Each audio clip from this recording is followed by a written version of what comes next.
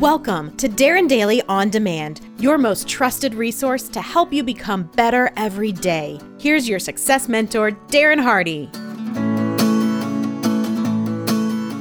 So, I'm going to take another one of your Ask Me Anything questions and see if I can offer some additional help and guidance for you. This question was written by Robin Woolmer, who wrote, "You offer such great advice, but it is difficult to enshrine it in my life or even remember it by the end of the day. What is an easy way to do that?"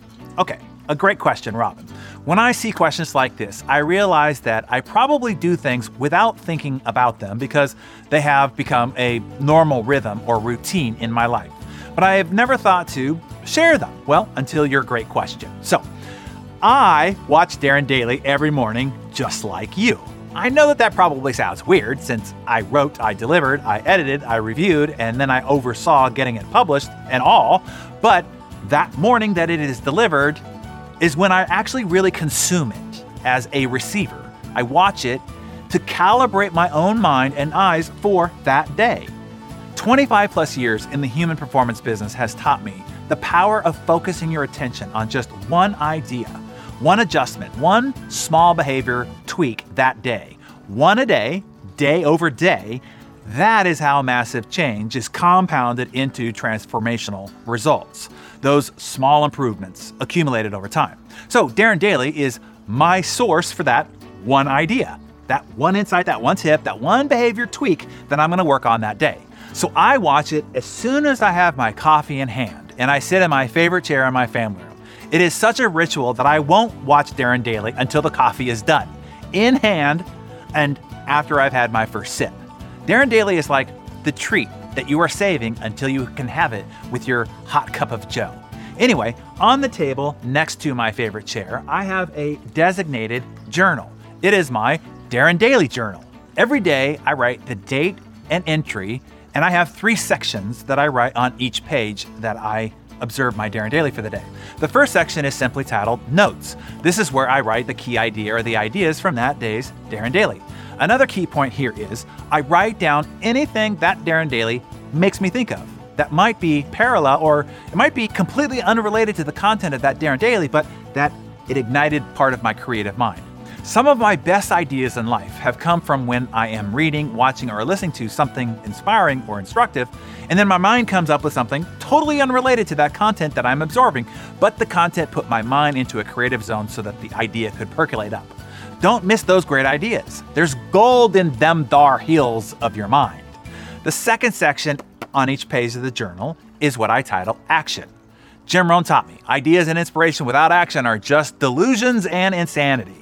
So, in this section of that page, I figure out what is at least one thing that I can do that day to act on this idea.